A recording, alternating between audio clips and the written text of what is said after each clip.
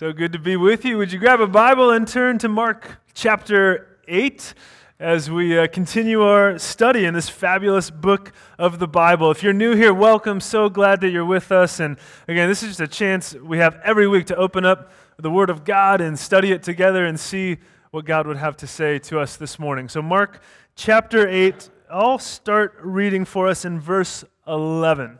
It'll be on the screen if you need that as well. It says this: "The Pharisees came and began to question Jesus.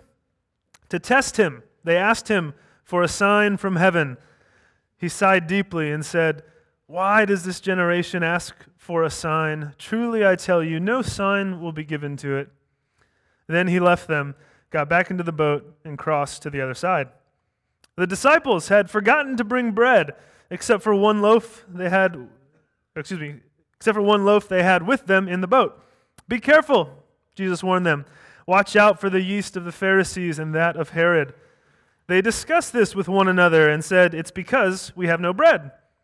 Aware of their discussion, Jesus asked them, 'Why are you talking about having no bread? Do you still not see or understand? Are your hearts hardened? Do you have eyes but fail to see and ears but fail to hear?'" Let's pray. Father, we thank you for your word. Thank you that we can come gathered as your church to worship you and now to turn our eyes and ears to what you have spoken through Scripture. We pray, God, that you would open our ears and eyes, help us to see, help us to understand by your Spirit, help us to make sense of these words and see how these truths impact our lives today. We give you this time. We thank you for it. In Jesus' name, amen. All right, well, we're going to start off by doing something a little different today. I don't think I've ever done this before, actually. We're going to watch a short video clip, and it's a way to participate. You guys are going to have a part in this. What you do, you'll see the video is going to ask you to pay attention closely, and you're going to watch the team in white pass around a basketball. Okay, and your job is to track the number of passes that they make. Okay, you got to focus, track, and count the number of passes that the team in white makes. Now, if you've done this before or something like it, don't help other people out who have never experienced this, okay? It's a challenge. Make sure to do it well, and then we're going to talk about it afterwards. I think we're ready to play the video, all right? The monkey business illusion. Count how many times the players wearing white pass the ball.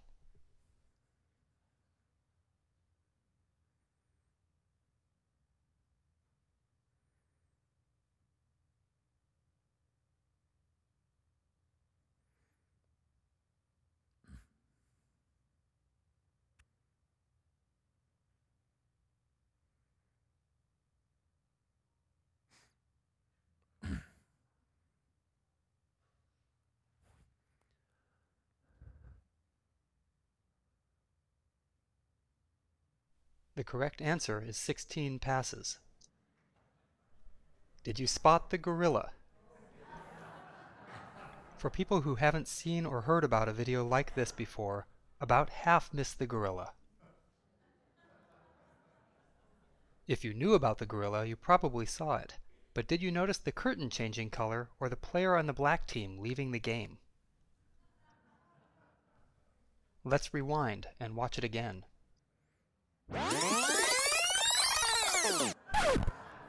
Here comes the gorilla, and there goes a player, and the curtain is changing from red to gold.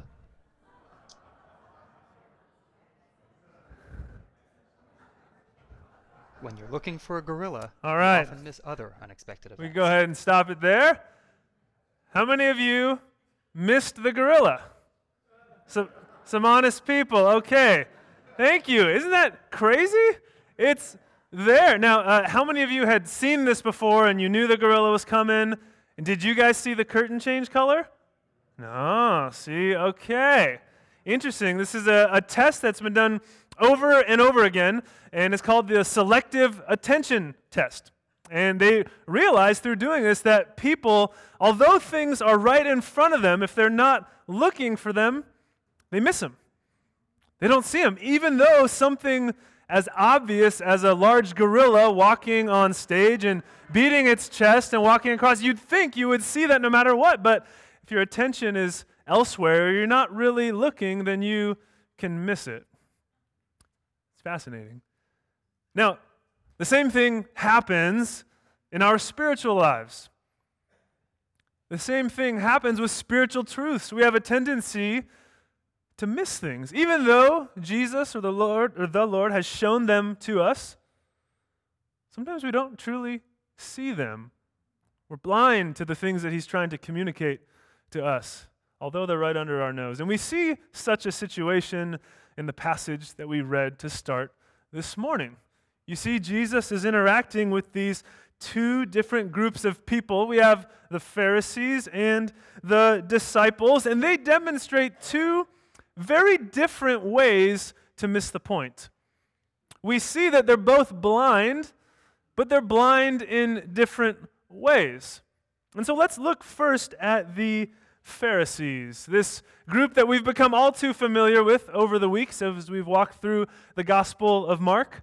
This group of religious leaders in the first century that were committed to the rules, committed to obedience, harsh legalism, we saw, was their way of doing things. Jesus calls them hypocrites. He's identified that they have this external concern about obedience and looking godly in a certain way, but internally their hearts are far from the Lord, Jesus says. And we see them in verse 11 approach Jesus. You see it in the passage. The Pharisees came and they began to question Jesus, to test him. They asked him for a sign from heaven. Now, the Greek word here for test is not a neutral, kind of open, honest, objective test that he could pass. This word could be translated tempting him. They came to tempt him, to try and make him stumble. They wanted to discredit him. They didn't want him to pass this test. And they're asking or even demanding a sign from heaven, something directly from God that would prove beyond a shadow of a doubt that Jesus was who he said he was. Now, if you've been here for any number of weeks or you've read through the book of Mark before, you notice how ironic a request that is, how odd that is as a demand, because we've seen Jesus do incredible things before. He's shown himself in powerful ways already. And so it makes us think, why in the world would these guys be coming to Jesus saying, prove it? Jump through these hoops, Jesus, we have not seen enough. I mean, were the miraculous healings not enough for them? The powerful exorcisms, were those not enough? Jesus walking on water and calming the storm and feeding thousands with just a few pieces of bread, was that all not enough for them? It'd be like going up to Michael Phelps and finding him at his Olympic training facility, saying, Michael, walk up to him with your clipboard, your stopwatch, and you say, I've heard you're a good swimmer, and maybe I've seen a few things, but I need you to prove it to me. I don't quite believe it yet. And so we're going to do some time trials right here. I want you to jump in the pool for me. I'll be tracking it with my little stopwatch. I got my clipboard to write down your times. He'd look at you and say, were all the gold medals not enough for you? Is me being the greatest Olympian in the history of the United States not enough for you? Have you not seen enough already? You come and ask me to jump through these hoops for you? So Jesus responds in verse 12. He sighed deeply. Why does this generation ask for a sign? Truly, I tell you, no sign will be given to it. Imagine he sighs from disappointment, from maybe frustration, saying, I'm not going to give you another sign. You've seen enough. You've seen enough to know who I am. I've revealed myself for you enough for you to be able to make a decision and say, no, I'm not going to play your games. I'm not going to jump through your hoops, and he leaves. And so we see in these Pharisees this kind of aggressive or deliberate blindness. They don't want to see. They don't want to believe, although they've been shown enough to see that this Jesus is unlike anyone in the history of the world. They don't want to believe that he is truly who he says he is. You see, because if they do believe that, if they do recognize truly who Jesus is, it'll have some pretty profound implications for their lives. It'll mean something about their cultural influence, their power. They have a lot to lose. They have to change the way they make decisions. They'd have to change the way they spend their money. They have to change the way they spend their time. It would change everything for these people. And so they didn't want to believe. And so they used this demand for a sign as a way to kind of keep Jesus at arm's length. And say, we're not quite sure about you yet. Now, we should be careful when we apply this truth to today.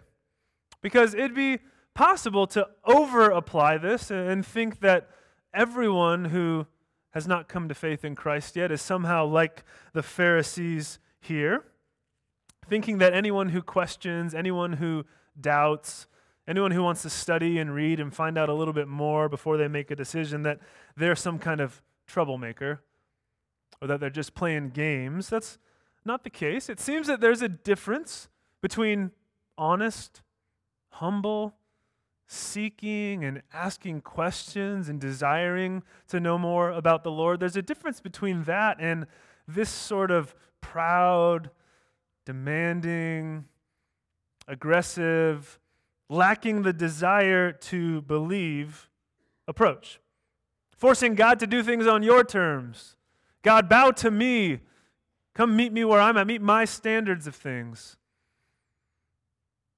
I have a friend named Tony who spends a lot of time talking with non-Christians. He has a website actually where they engage in apologetics type questions all the time. And this week I was talking with him and I kind of asked him about this passage and the way that he sees it playing out as he interacts with people. And he confirmed that same thing, that you know what? When I'm talking with people, there's a night and day difference between those that are truly desiring answers, those who maybe say, I want to believe, I would like for this to be true, but I'm not sure yet. Could you help me understand?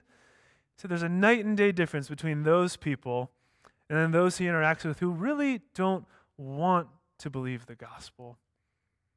And he answers their questions and answers their objections over and over again, and they keep him at arm's length. They keep playing games. They really don't want to know the Lord. So there's a difference. And so we see these Pharisees come asking for proof, but we're reminded that they have plenty of proof. They've seen enough already. And so Jesus, by demanding their sign, is essentially saying, you have all that you need to believe in me. It's right in front of you. Which I would argue is the same for us today.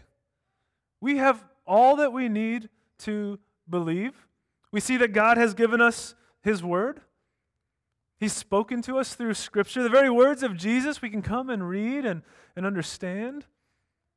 He's given us a beautiful, incredible world around us that speaks of His power, His creative abilities. It speaks of the Lord's wonder and amazement at His grace and strength that we see in the created world.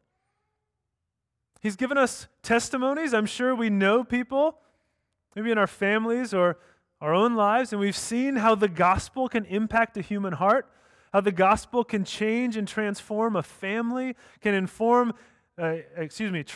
an individual's life. We've seen story after story of this take place, and we've seen scholars and historians and philosophers from a Christian perspective come and show that the Scriptures are reliable historically, that faith in Christ is rational and compelling. More now than ever before, we have good reason to believe what we find in Scripture. And so today, in light of this, we can realize that the answers are there for us if we're willing to see them.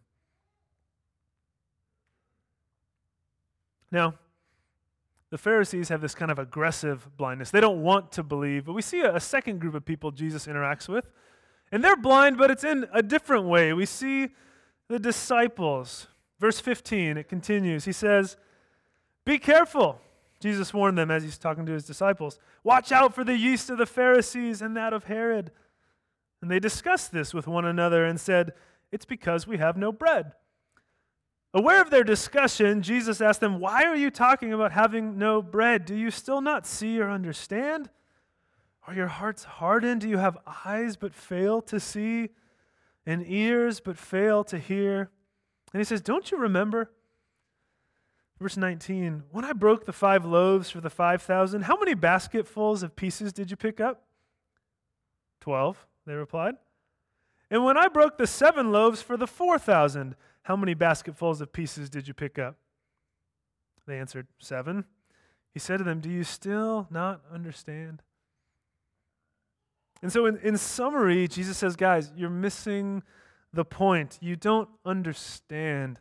And what he's trying to do for them is he warns them about the Pharisees and King Herod, and he warns them about the spread of their unbelief, that these groups don't want to believe. They're not trusting in God. They stand opposed to the work that God is trying to do in the world. And he says, beware of the yeast or the leaven of the Pharisees, which was a way of speaking figuratively about how their teaching or their influence had a tendency to spread the way yeast or leaven would spread throughout a loaf of bread.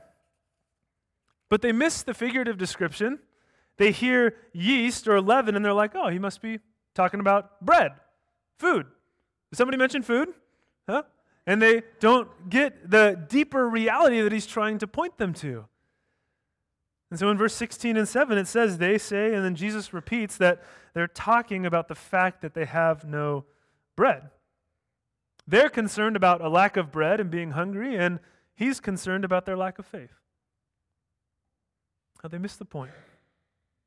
And so what he does, you see in verses 18 to 21, is he reminds them these miracles that he performed. He's like, I did this miracle providing food for the 5,000. You remember that? We had some leftovers, right? Right, yeah. Good point, Jesus. And then with the 4,000, we fed them miraculously, and we had plenty of leftovers, right? Right, Jesus, yeah, okay. Good point. He's like, don't you see that you don't need to be so worried about bread right now? Don't you see that I can provide for us food more than we would ever need? And you continue to worry on these surface level truths. And you guys are missing it. They're blind. But again, it's different from the Pharisees. It's not aggressive. It's more clunky, more accidental almost. You kind of feel sorry for these guys that they've been traveling with Jesus and ministering with Jesus for some time now, hearing amazing things, seeing amazing things, watching him, and yet they still don't quite get it. They're still concerned about kind of surface level, temporary issues rather than the deeper matters of the heart and the deeper matters of spirituality that Jesus is trying to communicate to them. Now, I hope that this picture of the disciples is encouraging to us. I think we can read this, and I think it should maybe warm our heart in a special way, that we're reminded that even those who were walking with Jesus, even those day in and day out who physically were right next to Jesus while he was on earth, even they were a little bit, well, like us. Slow on the uptake, forgetful, easily distracted. I mean, they got food in their teeth and toilet paper stuck to their shoes as well. You know, these guys weren't perfect. And so we can look to that and say, wow, Lord, I see a lot of myself in that. Thank you for your grace. Thank you, Lord, for your patience that you stuck with these guys despite this. But as we look at the disciples here in their blindness, it should also be a warning to us, because the point is to not be like the disciples in that way. The point would be to see or to truly understand the things that the Lord is trying to show us and not be blind. Because it'd be so easy to sit back and say, wow, let's laugh at the disciples, poke fun. They were so slow. But the real question should be, where are we missing the point?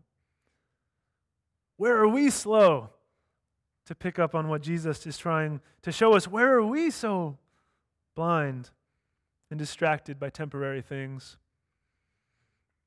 I think about the way that we honestly sometimes worry so much about any number of things, but finances, food, health, any number of things that matter. We fail to remember the fact that the Lord cares for us, that He holds our lives in His hands, our lives and our futures and our eternities. Sometimes we forget those truths while we're so distracted by the temporary fretting day in and day out.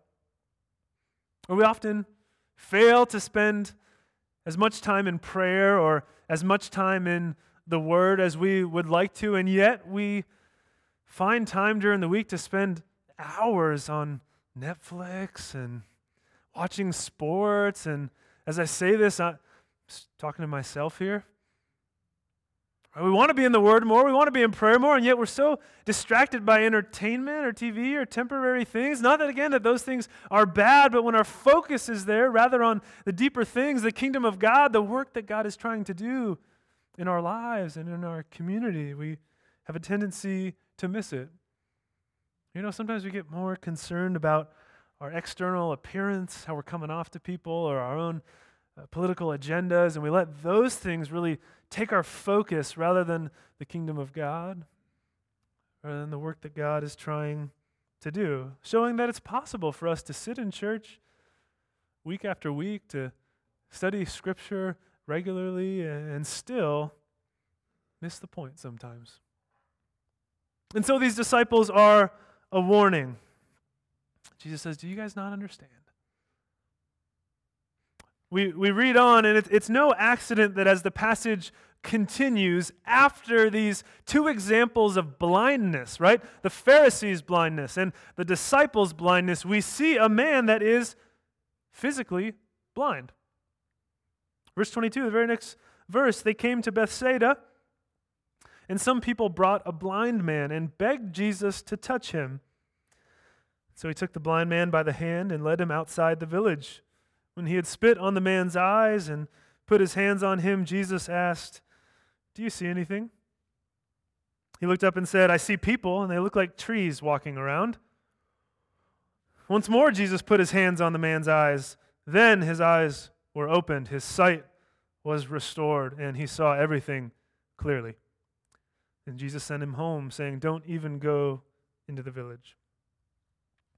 And so again, right as we see these examples of spiritual blindness, we now see a man that is physically, literally blind. He cannot see. It's no accident that these accounts come right after each other. Jesus takes this man outside of the village and he spits again, much like last week, and touches this man, showing compassion in his touch and in his care. And then we see something rather odd. We see a two-part healing. You notice that? Rather than healing this man all at once, like poof, you can see now, there's kind of this two-stage thing going on. After his initial touch, the man says, yeah, I can see, but I see people, they look like trees, and so it's kind of this blurry vision, it seems like. He can't fully see, his sight is not yet fully restored, and yet he can see more than he did before. Then Jesus touches him a second time, and that's when we see it say emphatically that his eyes were opened, his sight was restored, and he saw everything clearly. And so it leaves us to wonder, why? Why here do we see this two-part miracle?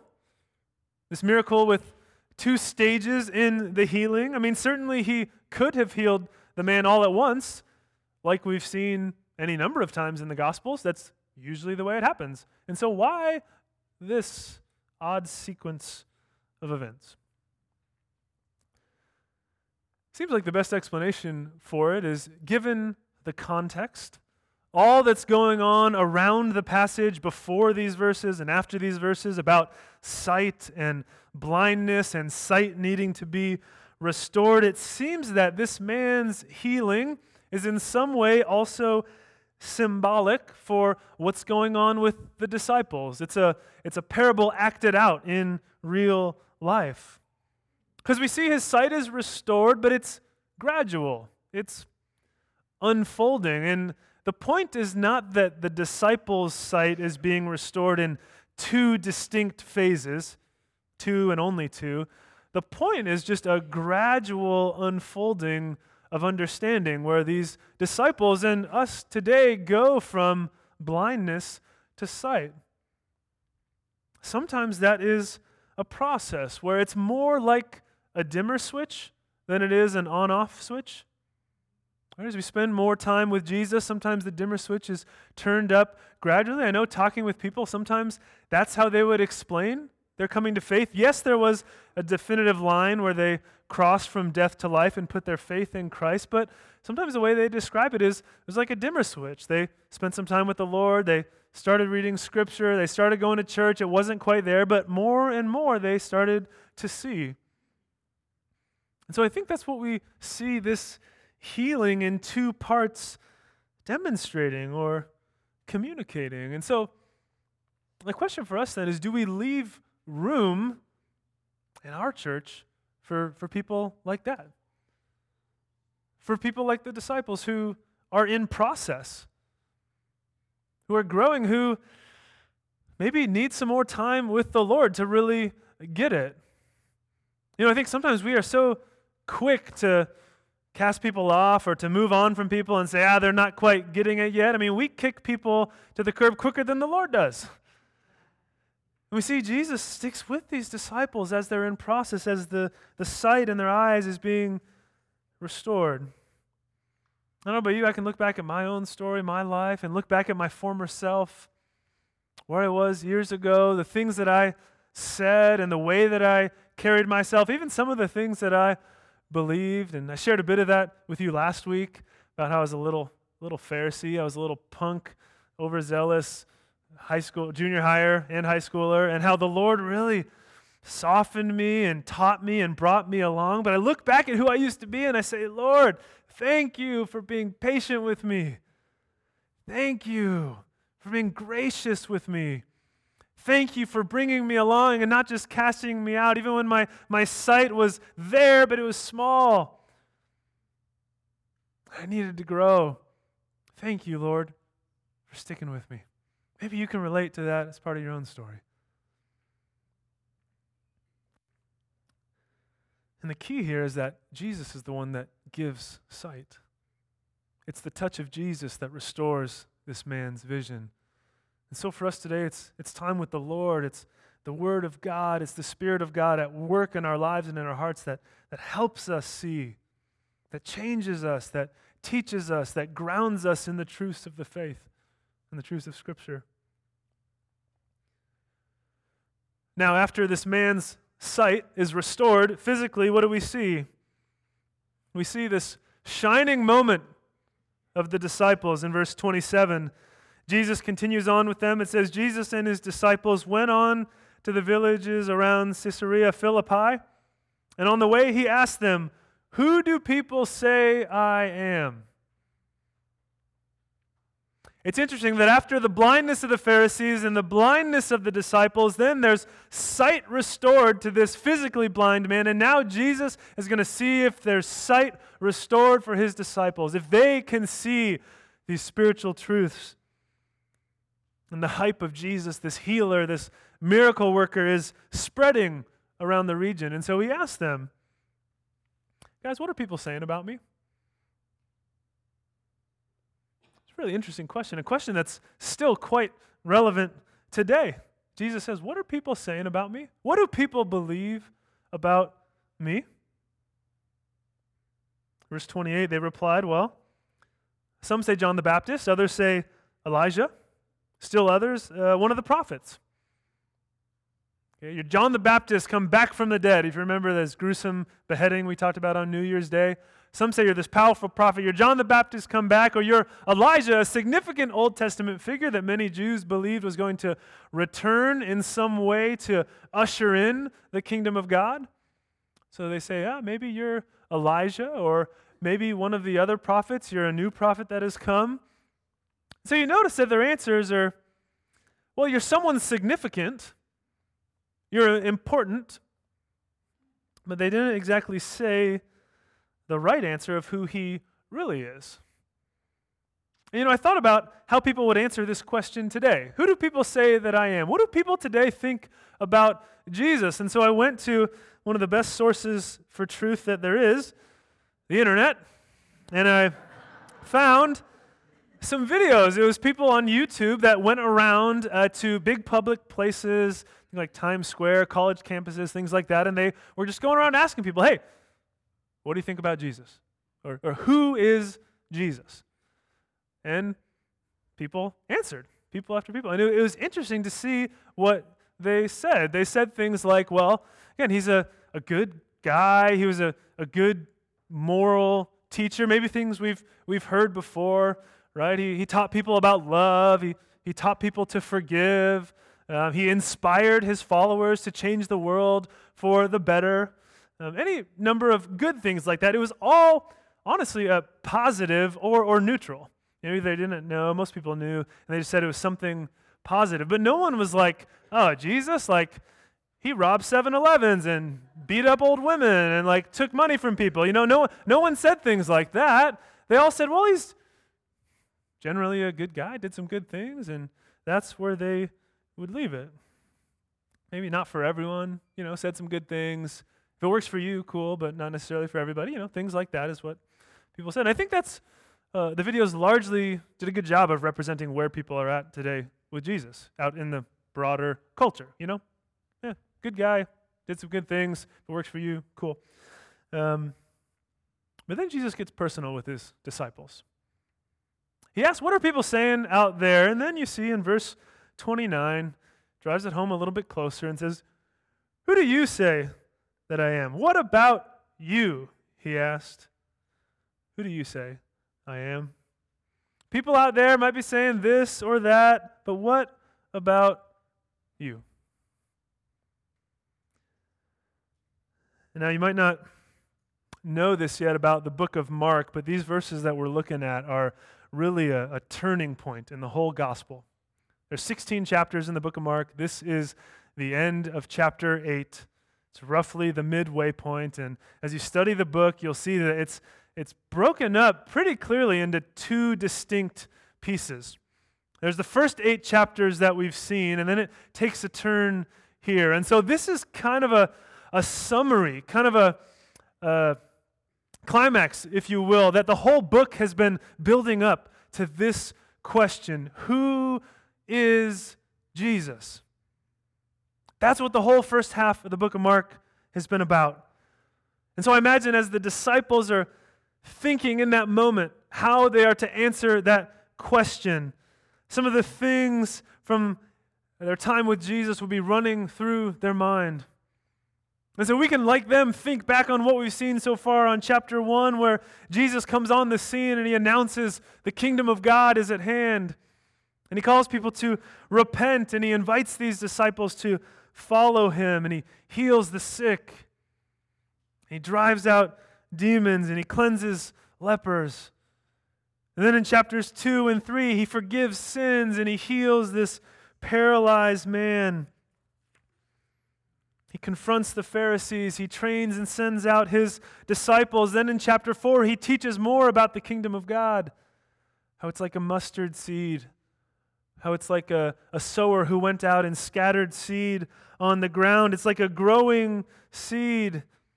And then in chapter 4, he calms the storm. And then in chapter 5, he heals this woman, remember, with a chronic illness. And he raises this man's daughter from the dead.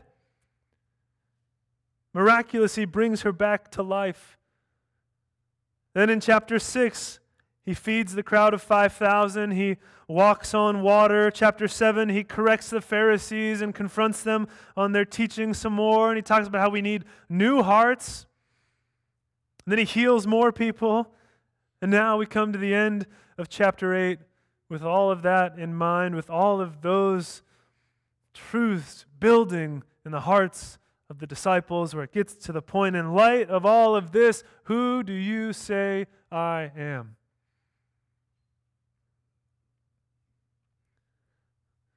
Peter answers in verse 29. You are the Messiah. He says, you're the Messiah. Your translation might say, you are the Christ. It's a word that means anointed one. You are the one we've been waiting for. You are the hope of the world. You are the true King. You are the Savior. And this proclamation again captures the thought of the whole half of Mark that we've seen so far, that Jesus is the Messiah. He's the King. He's the one that the world has been waiting for. And he brings the good news of the gospel that God himself came to us. He came to save and to rescue, to forgive us for our sins, to die in our place, to give us new life and a relationship with God, rescuing us from death. And the good news is that as he comes, his kingdom is expanding on earth as it is in heaven. He's healing his broken world. And so the disciples see that Jesus is not just a prophet announcing the arrival of the kingdom of God. Jesus is the King. He is the focus and the center, and all the hopes of the world and God's redemptive plans for all of history are wrapped up in Jesus Christ. Amen. They get it. They see. You'll notice right after this verse, in verse 30, Jesus says, you're right. Now don't tell anybody. Which is kind of confusing. And we've seen this throughout Mark, if you've been tracking along with us, these places where he does these miracles or does these things, and he says, keep it down. And it's a little confusing. Why would he do that? So I wanted to address that briefly. It seems that this notion of the Messiah, of being the King of Israel, would be so charged. It would have so much meaning wrapped up in it that it could be easily misunderstood. That if that news just spread like wildfire, like we see it doing, frankly, even though he says not to say anything, it continues to spread, that it'd be easily misunderstood. People would think that the Messiah was this military leader, this king who would bring the sword and overthrow the Romans and punish the enemies of Israel and establish an earthly kingdom and an earthly reign. But we see as the gospel unfolds that that's not how Jesus came. He didn't come bearing a sword. He came to bear his cross and to suffer and die for the sins of the world. And so while the Jews could get so hyped up with this Messiah figure, this king, it would have all these connotations of military force and power. So he says, guys, don't go spreading that until you really see the full picture of who I am. Until you really see that the Messiah came to bear the cross. I want you to hold out on spreading this message. And so we see eventually at the end of the book with the death of Christ on the cross and then the resurrection, the disciples do finally get the full picture. They do finally see, but in the moment for that time, he's trying to manage people as to not mislead them, really. Now, the last piece I want us to see about this is that it's no mistake that this dialogue took place at Caesarea Philippi. You notice that detail? As he asked the disciples this question, they're in the villages surrounding Caesarea Philippi, which was a region a good distance to the north. They had to take a good hike to get up there. And this was a place that was known for the worship of idols. In the past, Baal was worshipped there. Then a god named Pan, worshipped by the Greeks. And then in the time of Christ, it was a stronghold of emperor worship, where people would worship Caesar. And so it's here, in this region known for idolatry, known for worshiping many different gods, it's here that we see the first pronouncement of Jesus as the Messiah. This is the first time we see, through human words, through a human voice, someone see that Jesus is the Messiah. That has not happened throughout the book so far. And it's here we see this revelation of who he is. And the significance ought to be clear to us. There are no rivals.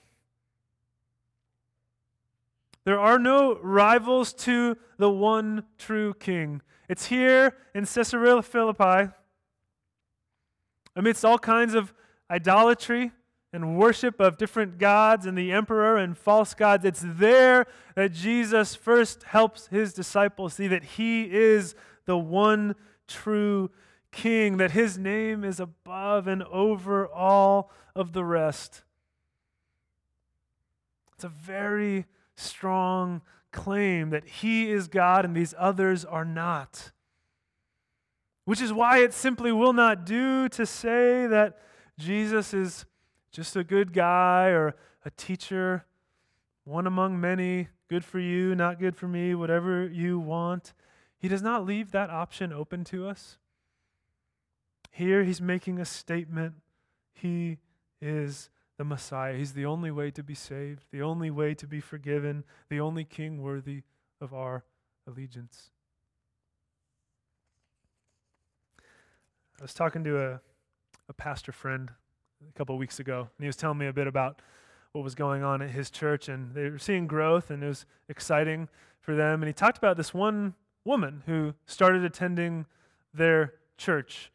And she used to go to a Unitarian Universalist church, which, if you're not familiar with that, basically a place where kind of a hodgepodge of different spiritualities, different beliefs kind of all thrown together, kind of whatever you want to believe is fine. And they'd have, in their worship services, they'd have kind of different readings and from all kinds of different backgrounds and faiths. And it was that's the kind of place it was. And so this woman stopped going to a church like that and starting going to my friend's church, which was a church that preached the Bible and preached the gospel of who Jesus is. And so this pastor said, what brought you here? Why did you make that change? And this woman explained that she went to this place of worship, this Unitarian Universalist church, and they'd have various readings from different faiths and different backgrounds, but she said that when they read from the Bible, when they talked about Jesus, when they read the words of Jesus, whenever that would come up, her heart sang. She said, my heart would sing when the name of Jesus was mentioned, when they would talk about Jesus. And so I said, I have to know more about this Jesus because something is happening in my heart when I hear about him that doesn't happen with anything else. So I need to go find out more about who this Jesus is. And so she started attending my friend's church, started growing and seeking and seeing who this Jesus really is. She saw he's unlike any other. The message of the gospel and the love and grace of God in Christ is unlike anything else. And she started to see what Peter saw here. Jesus, you're the Messiah. Jesus, it's you. It's only you. And so that's what we see this end of chapter 8 bringing up for us, the person and identity of Christ. And it really points us to a decision as he says, who do you say I am? What about you? We might be tempted to avoid the question, to push it off, to avoid making a decision. Lots of people think lots of things about Jesus. Who's to say who's right? But here in the text, there's this pointed, inescapable question. What about you? I don't care what your friends say. I don't care what your parents say. It's not about what your mom says or your grandma or your peers. What do you say? Who do you say that I am? I hope that we would answer how Peter does here. Jesus, you're the Messiah. Jesus, you're the King. Jesus, you're the Savior. Would you pray with me? Father, we thank you for your word. Thank you for the way it challenges us, it convicts us, the way that above all else it points us to you, Jesus. You as our Messiah, our Savior, our King, the one we've been waiting for, the hope of the world. Jesus, we worship you today. Help us, Lord, have faith. Help us trust you. Help us walk with you. Keep us from blindness and distraction. God, we pray these things for your glory, for our good, for the good of your world. Thank you in Jesus' name. Amen.